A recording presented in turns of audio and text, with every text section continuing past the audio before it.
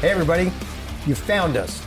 We are now on Rumble, YouTube, Spotify, Apple Podcast, and all the audio podcasts.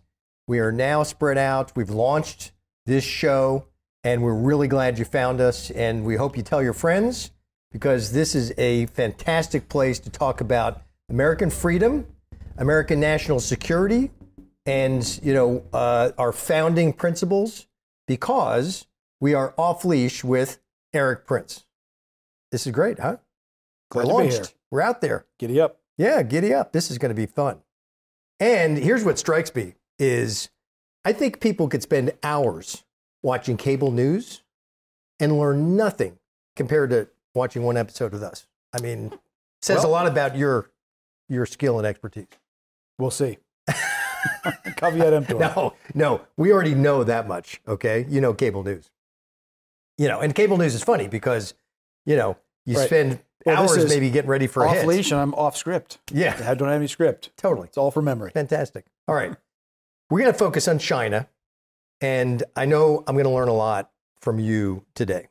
And I want to start, first of all, with the South China Sea, because it seems to be the vehicle, the mechanism, the platform that China is using to essentially expand its reach and its power. Am I right?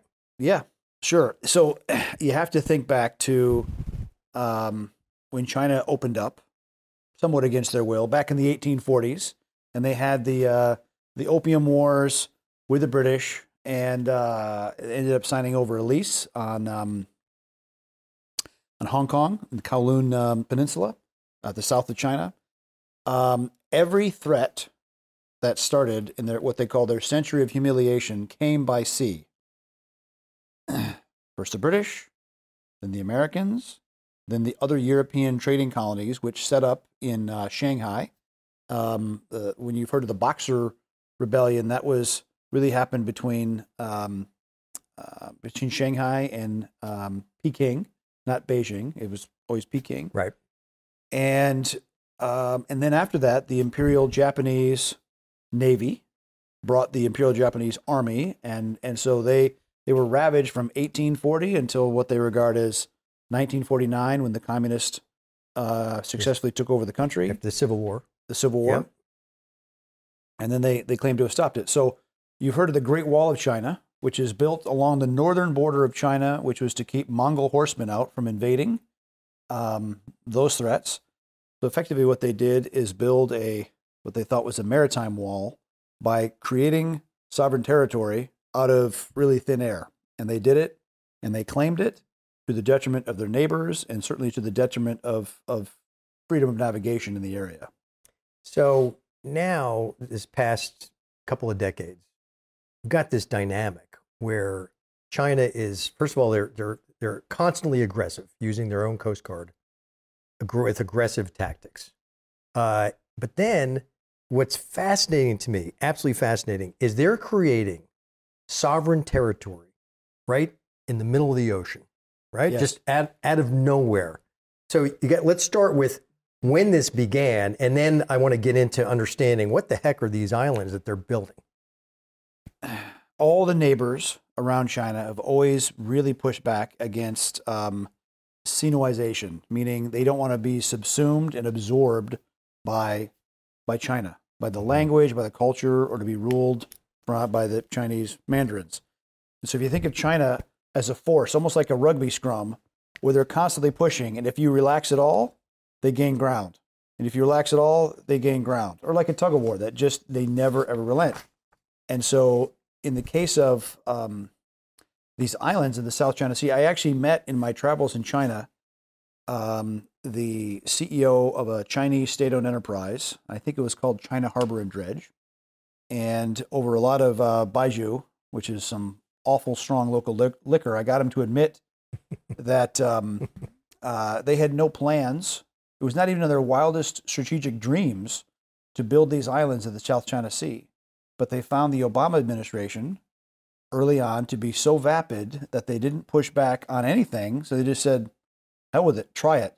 They don't do the environmental impact statement. And so what they do is they basically look on a navigation chart for any shallow water where there's a reef where there's a shoal, meaning it's not an island, but it's something that is maybe 1 to 2, 10 feet below the water, but it's very, very shallow.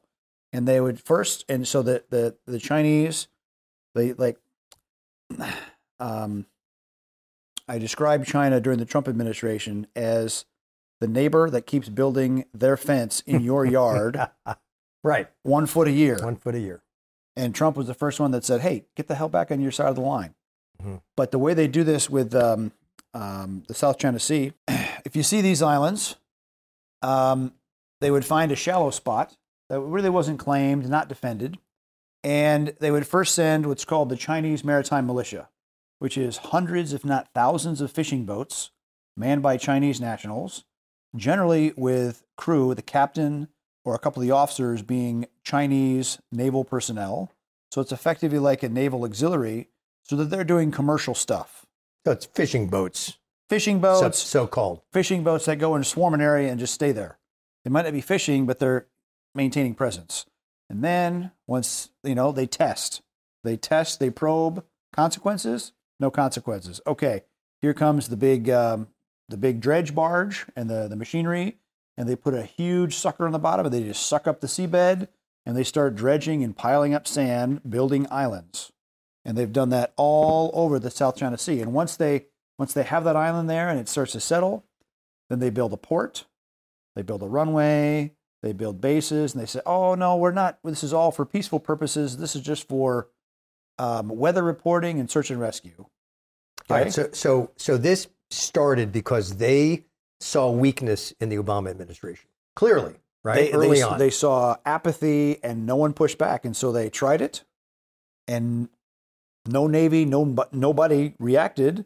And so they did it dozens more times. And so they've claimed thousands of acres of new sovereign territory of just the land. And then, of course, they claimed the 200-mile exclusive economic zone around that new sovereign piece of land. So they've claimed millions of square miles of ocean by plunking down these islands that they created. And of course, like I said, they claim it's going to be search and rescue or weather reporting, but within a couple of years, there's a military airfield, military base. There's radars, there's surface-to-surface missiles, there's all the things to project power from, basically like building lots of fixed aircraft carriers out in the middle of the South China Sea out of what was thin air. That are permanently moored. Okay, so they've got 20 outposts in the Paracel Islands, which is right just there southeast of between Hainan. Vietnam Yes. and the Philippines. Right in the middle of it.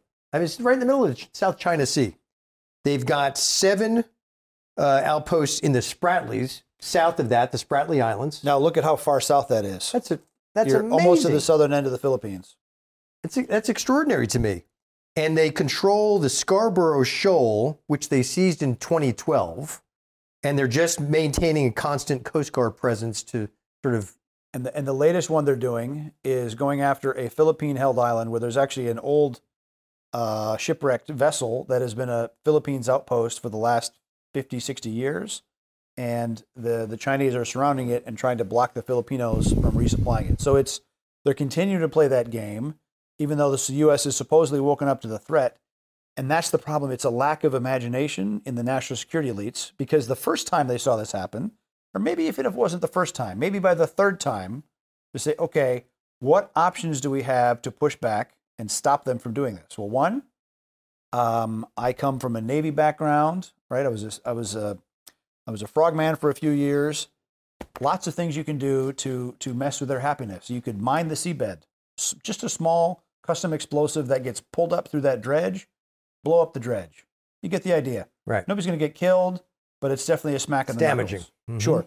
Second, there's stuff you can spray on that island, which basically makes the adhesion of the sand collapse. And so literally that island that they created just melts back into the sea. Almost like putting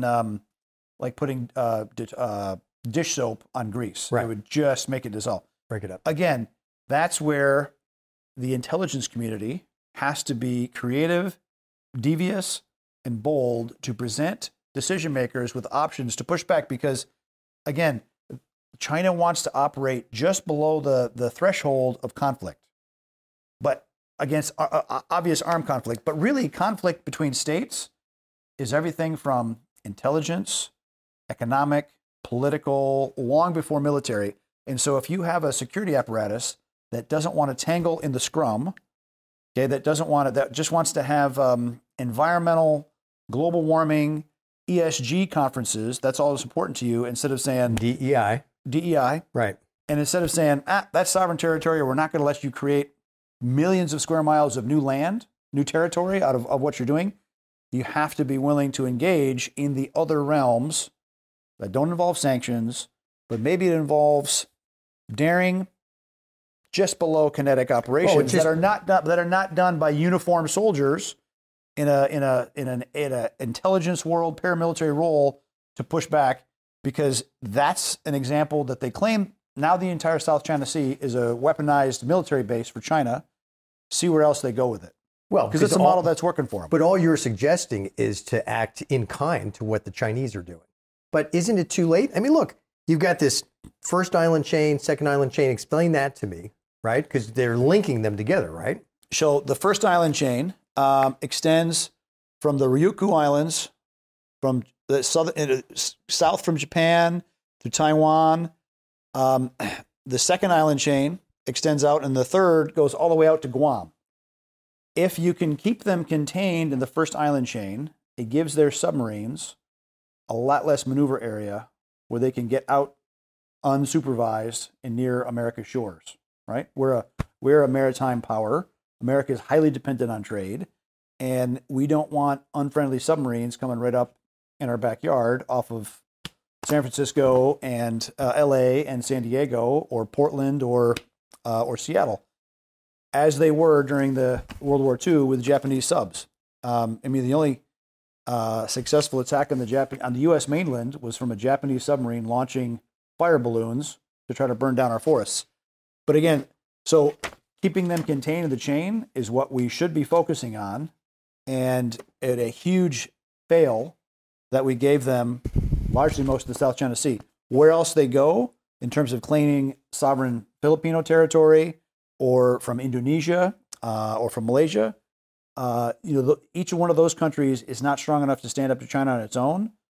That's kind of the idea. If U.S. is going to be the big brother, then be the big brother when the scrum starts. And sadly, the smart people in Washington have been ignoring that for a couple of decades now. So it's clear that they're matching this territorial expansion with this propaganda game. So, for instance, like just this week, they are in discussions with their neighbors for a non-aggression act, over the South China Sea, which to me seems like just propaganda crap.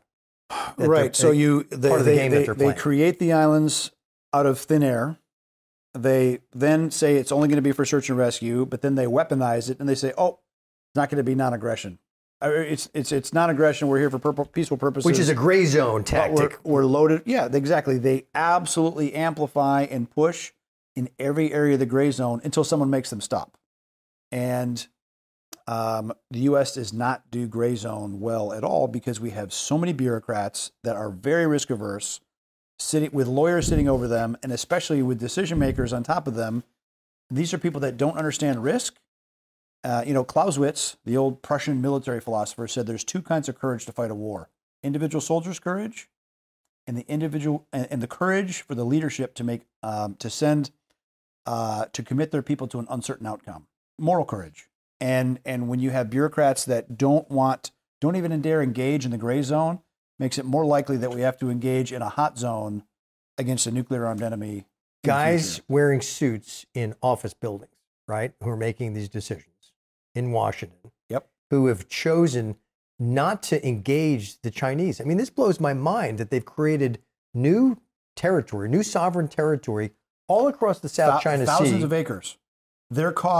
Put it this way, their cost of developing an aircraft carrier by dredging, building an island, all the rest, is vastly cheaper than the $9 billion that we have to spend to build one actual aircraft carrier. Nimitz or Ford-class aircraft carrier.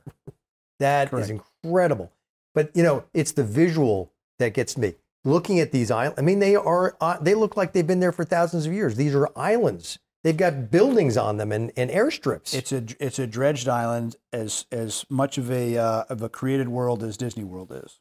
Yeah, or the west side of Manhattan. Yes, right. Yep. Entire neighborhoods built on dredged section of Manhattan on the west side. Created land. Blows my mind. Now, in the South China Sea, there's also supposedly 11 billion barrels of untapped oil, 190 trillion cubic feet of natural gas. How does that play into the Sure, it's rationale? been a big problem for Vietnam, for Malaysia. All these guys have centuries-old territorial claims to this area, and whenever they go out and explore it, then the Chinese send this maritime militia, backed by the Chinese Coast Guard, which is gunned up, backed again by the Chinese Navy. So these layers of escalation in the scrum that the U.S. Navy often doesn't engage in, and so it's really made all the neighbors exceedingly wary of what China is doing as the hegemon in the area. And instead of really enforcing freedom of navigation, they're doing it on Chinese terms. Right. Well, and on top of that, so even last fall, Chinese ships blocked and collided with Philippine vessels. I mean, they're actually, having contact. They're actually ramming. Yes.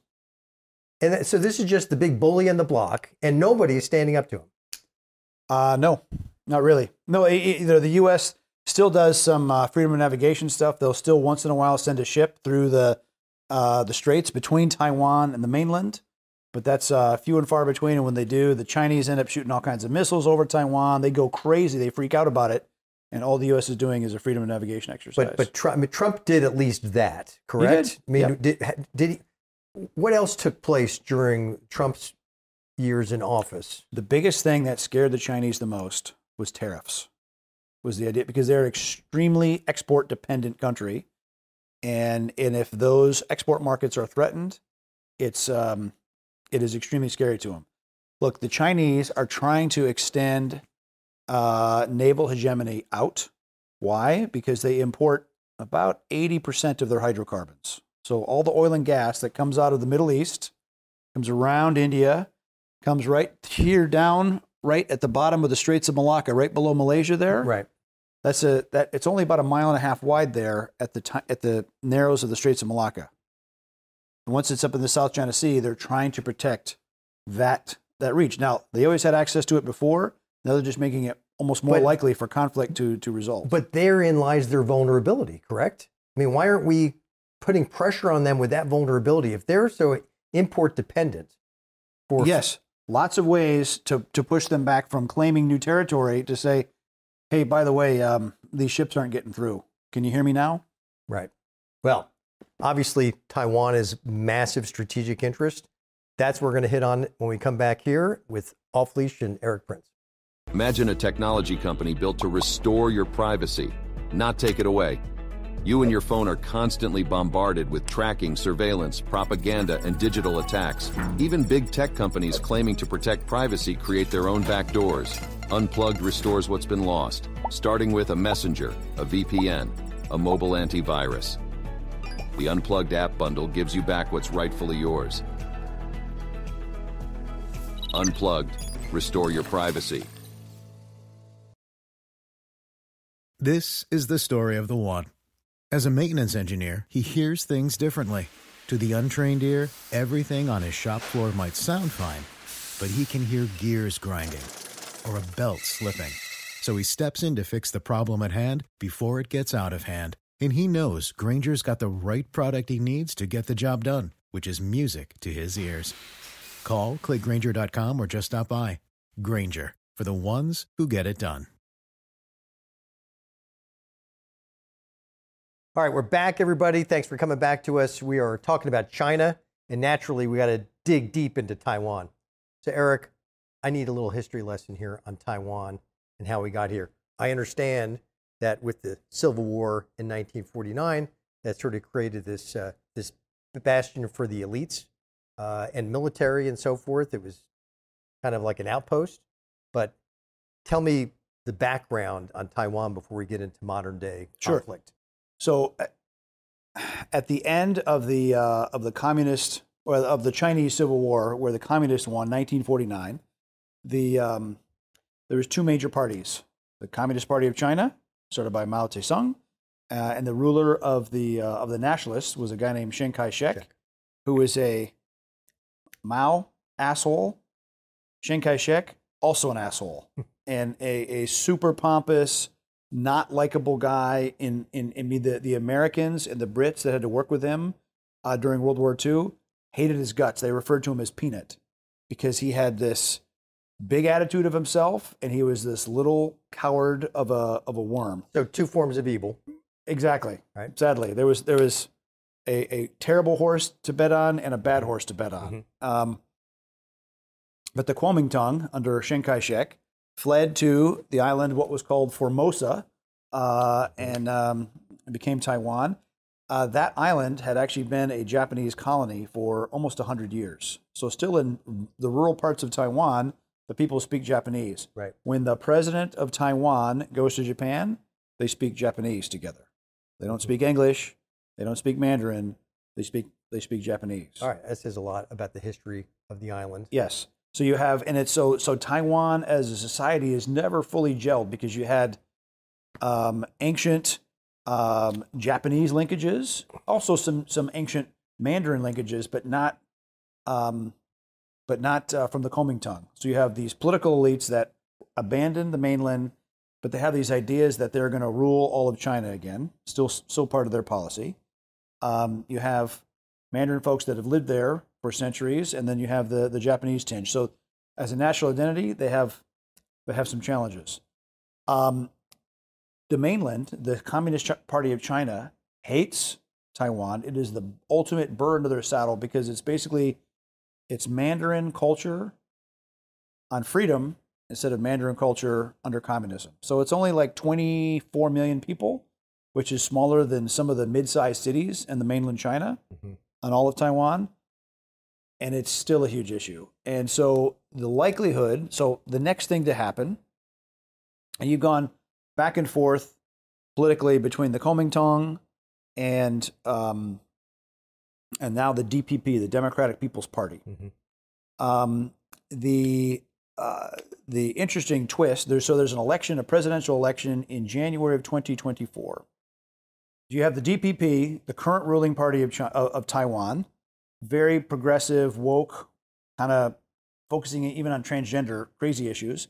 You have the KMT has been the kind of the pro-Beijing right. party, and then you have now Terry Guo, who is the CEO, owner of Foxconn Industries, which makes all the iPhones all through China, was trying to run as the candidate for the KMT, and they didn't even want him. And so now he's running again as the most pro-Beijing party.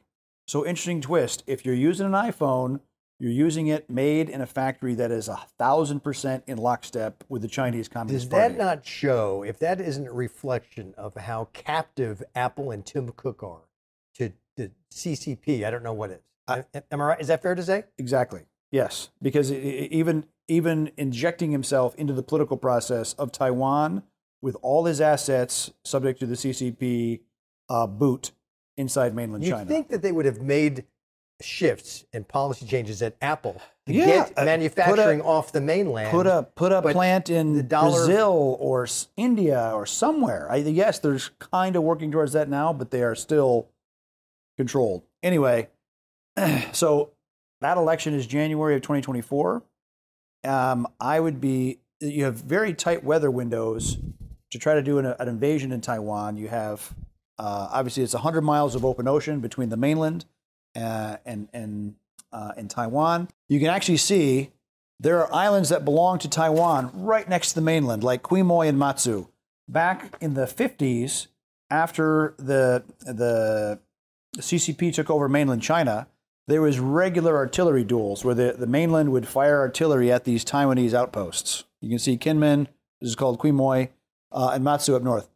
I could see a scenario where, kind of like China created all these islands in the South China Sea, where they create some kind of a security incident or some completely fabricated bullshit reason to have 10, 100, 500 fishing vessels, Chinese maritime militia surrounding and blockading this island. Blockade, right. And then the thing is, okay, they're going to watch and see what people do. How does the West respond? How does Taiwan respond? How does Japan respond? And then they do it again and again and again, and they can slice that salami and dial up that pressure. And so that's where the U.S. has to have lots of hybrid, clever ways to trim the wings to deliver consequences to the CCP in a attributable or non-attributable way. Because remember, China imports 70, 80% of their energy, hydrocarbons, a huge amount of their food. They are hugely trade dependent, and there's ways to mess with their happiness that we have to be ready for, because as you look at Xi Jinping's speeches, and especially the ones that are in Mandarin that he delivers to like the Standing Committee and then the Politburo, they don't really get translated into English. I don't read Mandarin, but I have friends that get them translated properly, and the Chinese are absolutely preparing for conflict. They're making themselves sanction-proof by selling off tens, hundreds of billions of dollars of assets in the West, whether it's the biggest leasing company for all the aircraft, the commercial aircraft in China, right? Banks, hotel real estate, all through the United States, selling it at very, very discounted prices. Why? Because they're preparing for the inevitable great conflict. These are Xi Jinping's words, right, with the West. And Xi Jinping actually says, we are here not just to do Taiwan, we are here to overthrow and reimagine the Westphalian order, which is like the order of nation states relating to each other that we've had for almost the last 500 years. Okay. And to remake it with China as the center of the world. Okay, so we've got this expansion across the South China Sea. You've got this tension that has just gotten to a boiling point with Taiwan. The U.S. has its one China policy, all right? Is that the right policy today? Look, we don't need to be supporting and giving them a reason to say, we don't need to say, oh, we support Taiwanese independence, or we're here to back it. Right. Because we don't need to back that with any American blood. We should not. But unless we're willing to completely roll and let the communists take over Taiwan, we should be pushing the Taiwanese government to adapt a lot of steps to harden themselves and to reduce the certainty that the CCP would have in taking it quickly. Now you're talking about militarily? The fastest, cheapest. Instead of having to send the 7th Fleet and the very predictable playbook that the Chinese expect us to do, you know, you're exposing 5,000 American kids to what we think are very accurate Chinese ballistic missiles, not nuclear, that can punch a hole in an aircraft carrier or a surface ship. I think when you see the conflicts in Ukraine or along Gaza, that precision technology is now dispersed down to the very, very lowest level, where somebody with a drone dropping a grenade can target. Right. Anything that can be located can be targeted quickly. Within so a a big conventional aircraft carrier approach, driving in there to show power, might be noble, but can also turn out as a very big flaming wreck.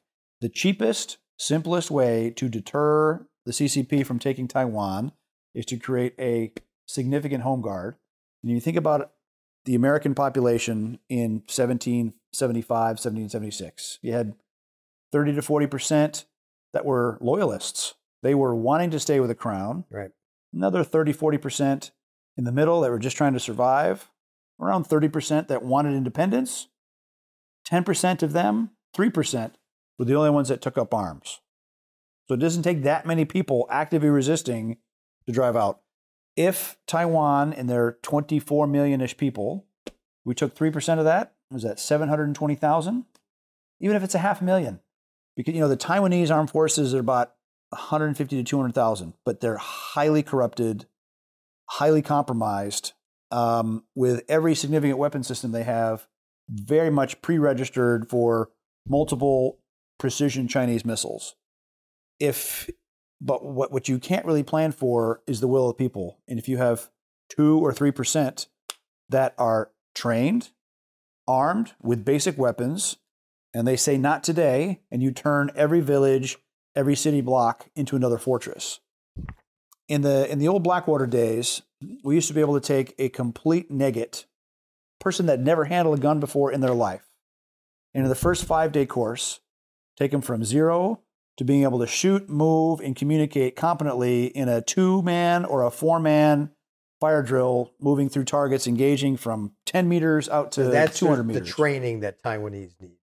Yes. That's what you're talking about. So I'm talking about taking volunteers of that 3%, people from the CrossFit gym, people that are scout leaders, people that are firemen, people that are policemen, the kind of people that are engaged, okay? Not the non-playing characters that you see in a video game, the guys that actually will go and do something and show up when something bad happens. And you take them through some basic firearms, small unit tactics, urban ambush. How do you use the urban jungle as your play area to really be able to ambush and operate and destroy the enemy? Again, preload them with training and then with small arms, demolition materials, some EFPs, the explosive form penetrators, will shred any tank they have, a little bit of drone capability themselves, some FPV drones, and my God, you can make it exceedingly miserable because China, the communists, have to make this seizure of Taiwan go very quickly. They cannot afford a year and a half prolonged combat like you see in Ukraine. Why? Because Russia is energy independent. They're a huge exporter. China is hugely energy dependent and very trade dependent. And so a resistance and fighting and ongoing combat in Taiwan is a disaster for them. It's a distraction that they can't afford. No, it's not a distraction. It's a mortal threat because you could close the Straits of Malacca down there by Singapore to all the oil trade that's coming around to the east coast of China, and you could really mess with their happiness. But look, China seems to be the aggressor with Taiwan right now.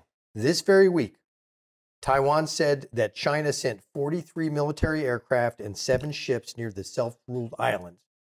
All right? And a clear sign that Beijing plans not to let up its campaign of pressure and harassment again. They're the aggressor.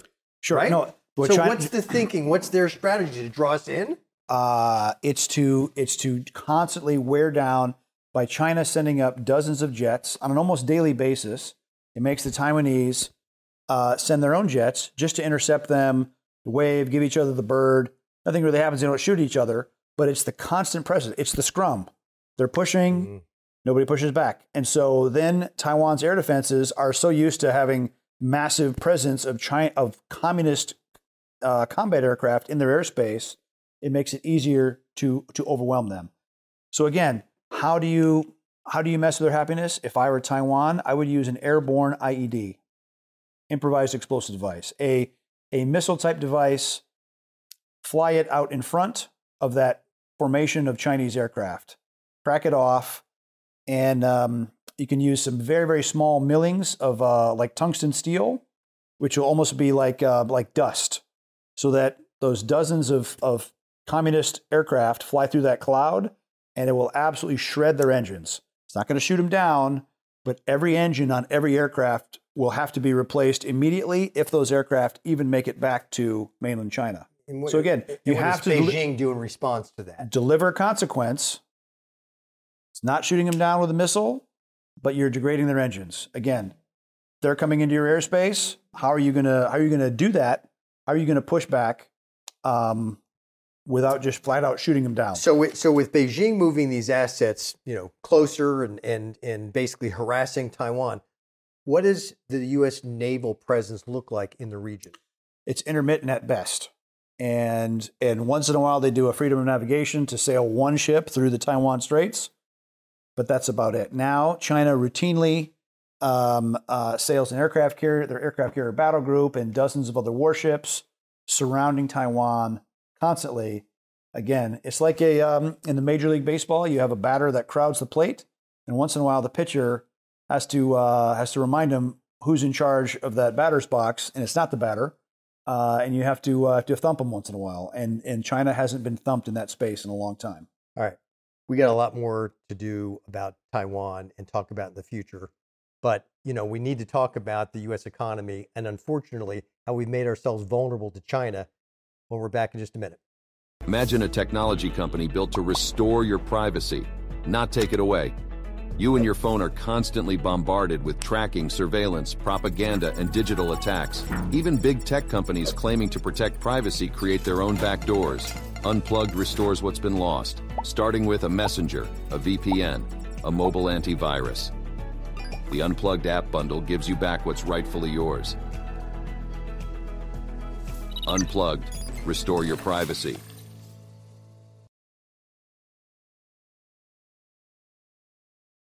Okay, we're off leash talking about China. We just covered the South China Sea. We talked about Taiwan. Now we got to talk about the U.S. economy. Eric, what the hell have we been doing for all these decades? China now holds perhaps $1 trillion in U.S. debt, maybe a lot more. Way more than that. Look, again, sorry to go back on you here, but you had Mao. China over the last 20 centuries, 2,000 years, has been a huge GDP, sometimes the largest in the world, but always up there.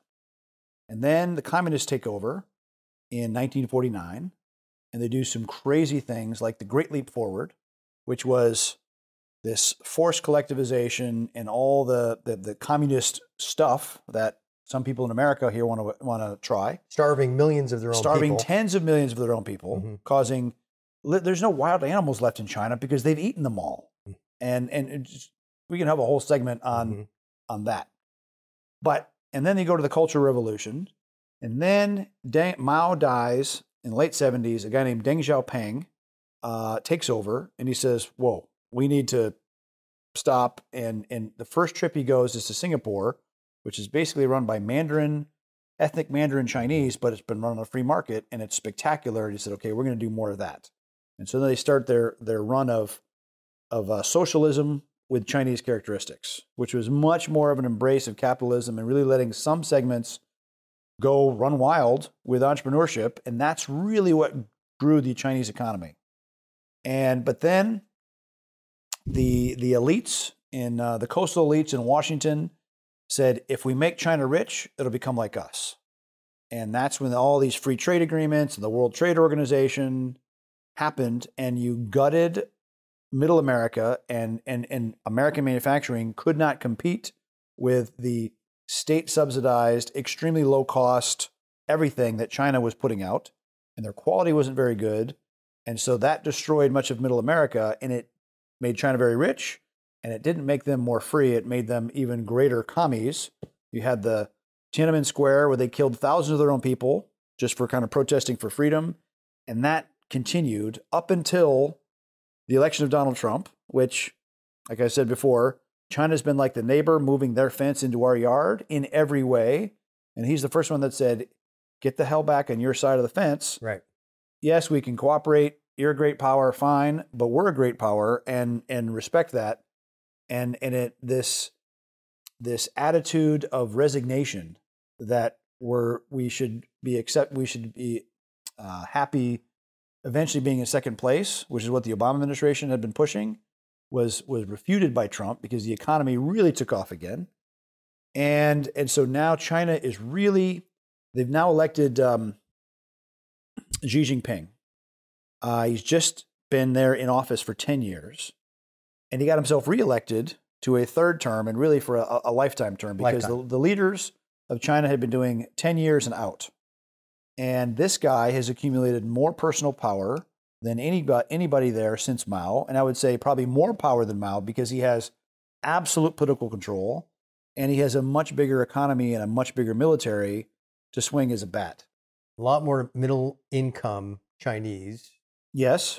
By hundreds of millions, literally. And so, but he's done a huge clampdown on any of his political opposition, on the big industrialists, a guy like Jack Ma, who started Alibaba, which is a big online sales trading organization, does an eye-watering amount of volume in a country with 1.4 billion people. And then he disappeared from public view for months, and then he reappeared teaching at an elementary school in some remote part of China. And the official state mouthpiece of China said he had embraced supervision.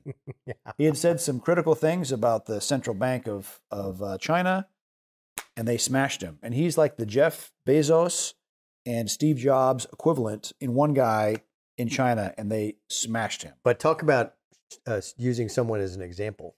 Oh, yeah. You can be the biggest oligarch in all of China. They made an and example we're of gonna him. stick you in a primary school and teaching little kids. Yes. And they literally, so a lot of his money had been parked overseas, and they sent him abroad with a state security team of MOIS agents to go sign over the accounts back to Beijing. So they seized his assets even abroad by keeping his family stuck in China, and they sent old Jack out to collect up the money and send it back to Beijing. Incredible. So they have him by the balls, and so that's an example. So Xi is all about maximizing that power, and he has stated his goal is the reabsorbing Taiwan into their ecosystem. Mm-hmm. And so then, along comes Donald Trump, and they really did not expect him to win in the first place, and then they did not expect him to be as strong and to stand up to him, and they really didn't know how to take him. And so they love the idea of the predictability, the managed decline that they experienced under the Obama administration. Sure. Loved it. They expected that to continue under With Biden. Hillary. And now you've had many Secretary of State, Treasury, Labor, John Kerry, all these people going to China, and they're Gavin Newsom. and their first big goals to talk about is climate change and all the rest, not trade, human rights, Climate change with intellectual China, property. who opens a new coal plant every month. No. Two coal plants a week. Okay? And they subsidize it, and they burn every kind of coal, not just the high-end anthracite or bituminous, but they're burning lignite coal, which is like peat. It's like lumpy dry mud. Very smoky. So I've actually been in Beijing and experienced black snow. Came out of the airport, it was snowing, and the stuff that was accumulating on cars was black. So yes, they don't really take air quality so seriously there. So it's such a lie for the U.S. to be crushing the U.S. economy with these environmental standards, while China does exactly the opposite, because they're all about economic hegemony. And they're allowed to get away with it because we have unserious people making decisions for which they don't have to live by the consequences. Okay. So we go through these decades where we are spending, and it's all debt. A good portion of it is, we're borrowing from China. The entire Iraq and Afghanistan wars funded by debt. All of it. Yes. At the same time, we basically hand over manufacturing jobs in the millions of people. Decimating communities, causing true despair and drug use and all the bad things that come when people lose their jobs. Right. And here we are today with our southern border collapsed. We know China is pumping fentanyl in through our southern border to destroy American lives. They killed 110,000 Americans last year with fentanyl. And these are not druggies. These are not drug addicts in the back of an alley. A lot of these people are just popping a pill they had no idea was laced with fentanyl. Correct. And it is a direct covert action program run by China to denigrate, to destroy American civil society. The moment that we knew, or that China should have known, that things had changed was when Xi Jinping was at Mar-a-Lago with Donald Trump. Donald Trump excuses himself from the dinner, goes and gives the signal to fire off rockets into Syria, correct? To deliver consequences to Assad, because Assad had used chemical weapons on his own citizens. Right. Something Exactly. that Barack Obama said was a red line. Who did nothing.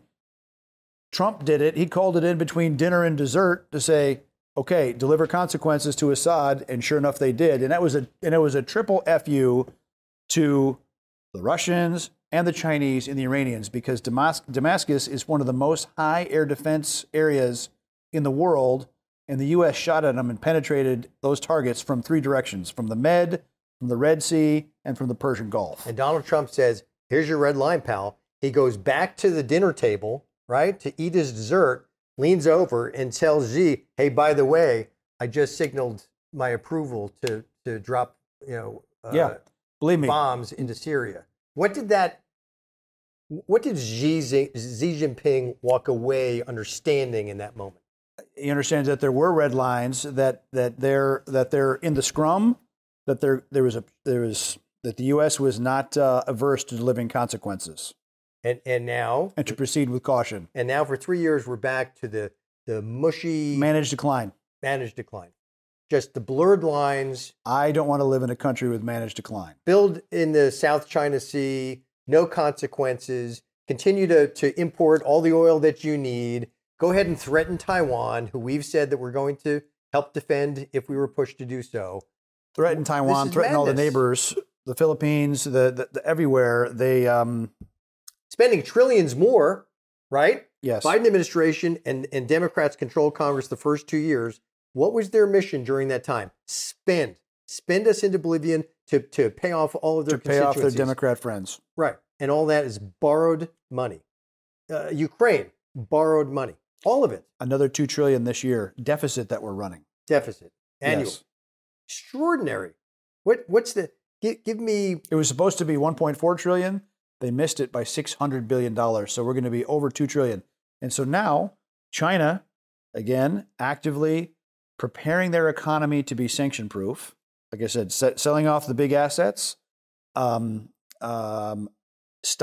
huge amounts of energy, of hydrocarbons, and of food. I mean, think about it, when they had the COVID lockdowns a year ago last fall. Yeah, a year ago right now. Right. As Xi was accumulating power at his party congress, there was true famines in Shanghai, and they wouldn't release any of the food because it was, for him, it was about maintaining and closing that control. And in that Congress, he even had, one of his rivals taken out. He did. Hu Jintao. Hu Jintao was physically arrested and dragged out of the Great Hall of the People in front of those guys as a WFU, I'm in charge. And he cleaned out any of the other non-loyalists to him, and to the point of even firing the experienced technocrats that were in the finance ministries, et cetera, and replace them with absolute party loyalists. All right, so his personal loyalists. So Xi's got absolute power. They're basically in a wartime footing, right? They're stockpiling. They're preparing for a possible war. Yeah, when your enemy is telling you what he's going to do, right? We're preparing for a great conflict. We're taking economic measures to prepare for it. We should probably take them seriously. When Hamas was saying, yes, we from the river to the sea, right. Mm-hmm. and the Hamas is going to annihilate Israel. Mm-hmm. Listen to that, expect that, and the diplomatic happy talk in the willful ignorance displayed in Washington is absolutely unacceptable, and it must be changed, or we're all going to suffer for it. So we're going to exit here in a moment, but give me your look ahead between now and Election Day 2024. What does this look like with China? High chance of China doing something this spring. The good time for amphibious invasion is around April, May, early June. By the time you get past June, July, you're getting to typhoon season, and never a great time to do an invasion during a typhoon. So again, the amount of asymmetric war scrum that Russia in Ukraine, Iran in Gaza, maybe in Lebanon, now in Yemen, high likelihood of shit starting in the South China Sea. That's where, buckle up. This is extraordinary where we've come in such a short period of time, and China is driving most of the agenda. Unbelievable. All right. We appreciate you being here with us. Remember, we're now on Rumble and YouTube, Spotify, Apple Podcast, across all audio podcast platforms. Look us up, tell your friends, because we are Off Leash with Eric Prince. Thanks for joining us.